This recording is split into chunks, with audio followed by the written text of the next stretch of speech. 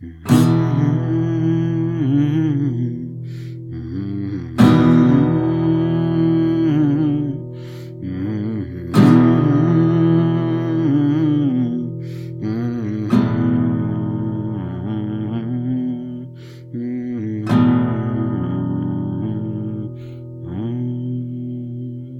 and welcome to Cryptobiography. I'm your host, Brandon Starr. This is episode 324 of Cryptobiography, and it is part 2 of Tomorrow. And here we go. Oliver Coplin was the person in charge at the harbor. That was his life's work, along with boat riding. While he made a new boat from scratch on occasion, most of his time was taken maintaining the fishing boats of the town. He was working on a boat as they came up. He had pulled a boat fully out of the water and was scraping the hull to get the barnacles and other growths off. He had the appearance of a man who, by rights, should be pale, but spent so much time outside that he had tanned as dark as he could. He wore a brown-brimmed hat to keep some of the sun off of his face and neck. He was lean, even for a person who spent a lot of his time outside working. He had a long, sharp nose on an otherwise average face, and kept his brown hair short, though he had at least a day's worth of salt and pepper beard on his face. He saw them hustling up to him and stopped his work. "What's the trouble?" he asked. "There's a ship stuck out at the end of the bay," Kelly said. They weren't all that far from a small rise where Oliver could get a look. He beckoned them to follow and hustled up to the top. "Yeah, they're out there stuck all right," Oliver said. "It's not one of ours, though." "You're sure?" Betty asked. Kelly had only just handed Oliver the binoculars, which he now raised. "I'm sure. I know every ship around here. And also they have a device on their sail. Nothing we would have," he said. He was looking keenly through the glasses. But, as they were a bit further than before, and the sun was almost gone, he couldn't see any better than they had before. He lowered them. "I think the people are trying to get them off the rock." "You're right, Kelly. They've high-sided themselves." Oliver handed the binoculars to Betty, who raised them to her eyes. "What sort of device?" she asked. "A cross." "A what?" "Like a big fancy letter T, or big small letter T," he amended. She looked out. There was something on the sail, and it was basically a red letter T, though it had scroll work and complicated edging all around that made it seem much fancier than a simple letter. "What to do now?" John Travers asked. "I'm going out on the catamaran," Oliver said. "It's fast, and I'll bring some extra life preservers. They're old, but they still work." "Want me to come with?" John asked. "No, I'll go alone," Oliver said. "I can do it fastest by myself, and who knows, I might have to rescue a few people, and the catamaran isn't large." It wasn't. They went down to the waterside, and there was a catamaran up on some skids near the water.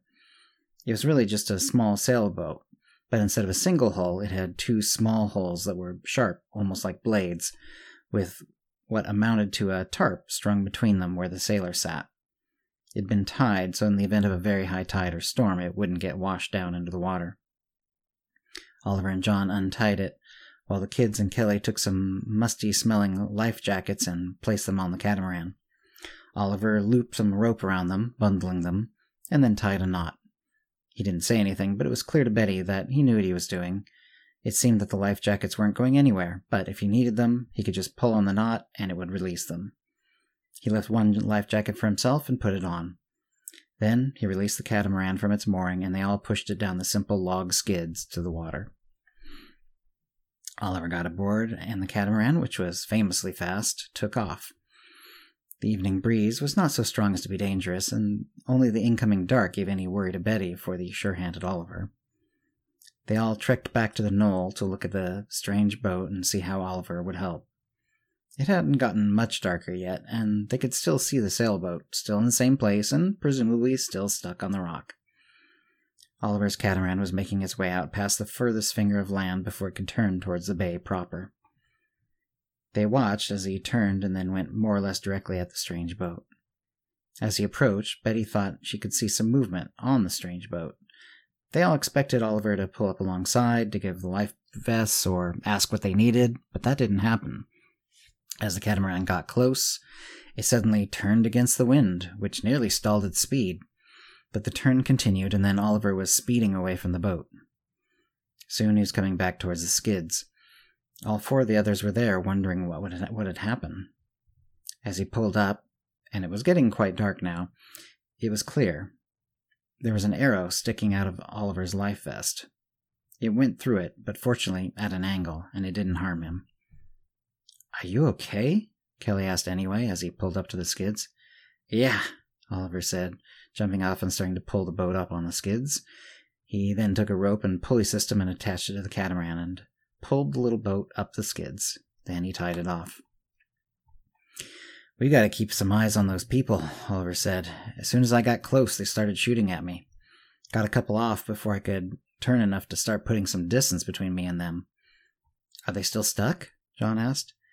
"Yeah, but I didn't see a lot of damage on their boat. My guess is they'll manage to get off the rock tonight, even if they have to wait for the tide to start to come back in. They'll be gone by morning." "Why attack when you were just coming to help?" Betty asked. "No idea. With that cross on their sail, they're from the mainland somewhere. We haven't had communication with them for so long. Who knows what they're up to?" That was all Betty learned about that ship. The adults had some people watch it overnight, but the boat had slipped away before the light of dawn. And that's the end of the episode for this week. Hope you're enjoying it. I am enjoying writing it. And if you have any comments or questions about this episode or previous episodes, cryptobiography@gmail.com, or hit us up on Facebook, Twitter, or Mastodon. And thanks for listening. Words and music copyright 2023, Cryptobiography LLC, all rights reserved. Characters and events are fictional, fictionalized, or satirical.